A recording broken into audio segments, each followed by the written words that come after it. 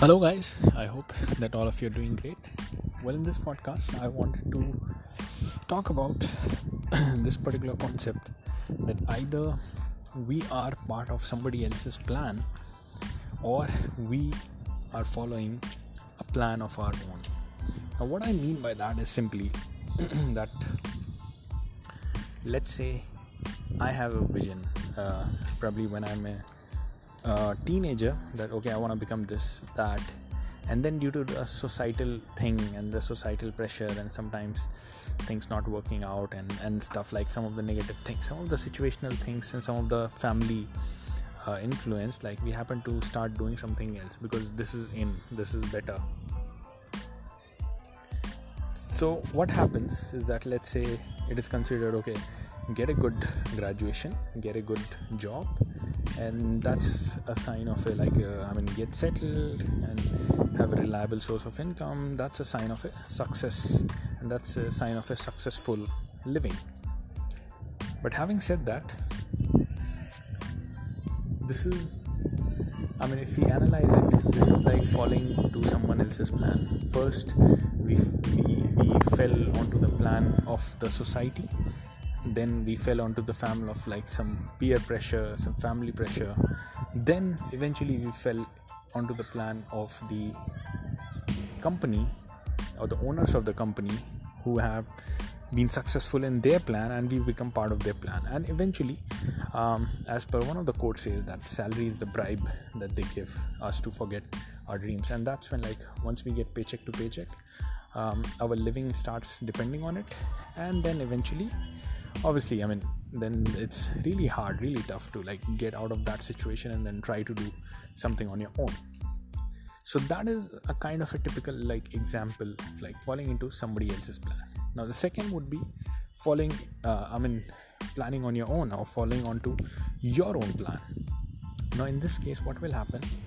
Will the societal pressure be not there, or probably the peer pressure will not be there? The environmental pressure, the situational thing, impossibilities, and situational constraint, financial constraint, all these things will be there as well. In fact, sometimes more, sometimes less, whatever. But the people try to carve out a way to live the probability of successfully implementing their plan, to increase the probability of their plan being successful. So that's when this happens, that people start they start following their own plan. They make their own plan. They some way or the other get successful eventually in implementing their own plan. That's what I'm talking about in this particular podcast, that those are the people who actually, maybe we can say successful, but at the same time, those are the people that probably should be looked upon. We need to think, what are the ways, what are the paths that these people took. We need to study out, we need to see their struggles, because obviously sometimes it's tough to just right away make a plan of our own. I want to do this without backing up with the goods. We need to study the personalities who achieved on their own, even not so big personalities. Yes, if somebody's telling out their stories, their struggles and stuff, is still how they followed the entrepreneurship, or probably they had a vision. How did they implement it out there in the world?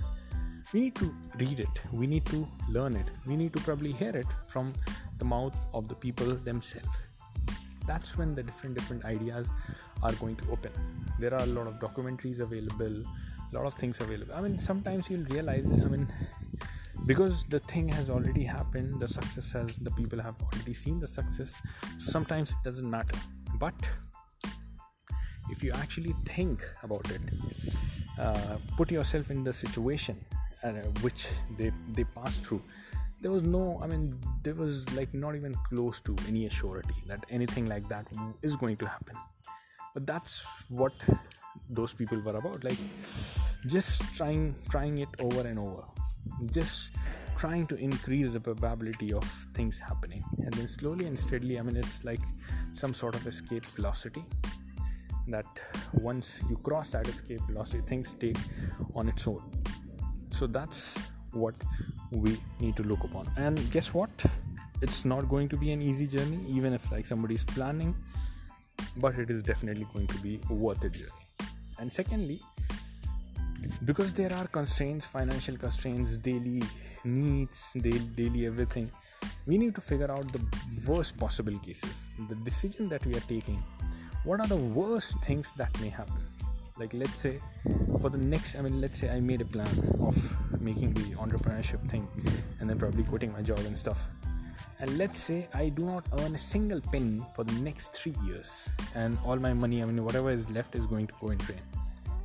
Then what will happen? Like, will I be able to live upon? Like, will I be able to survive? Is there any backup sort of a thing?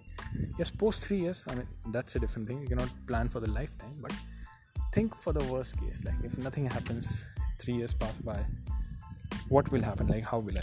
Once you have the cushion of like falling back, like even if all the things fall upon bad, even if all these things do not happen to go good, even then I'll be able to survive. Like, it will be fine enough for me.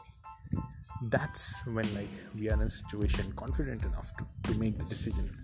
That's when like we should not like obviously consider 3 years of time frame that we have.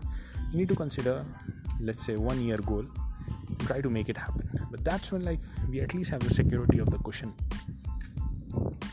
So guys, that's the brief concept I wanted to discuss in this particular podcast. And I'll see you guys again in the next one. And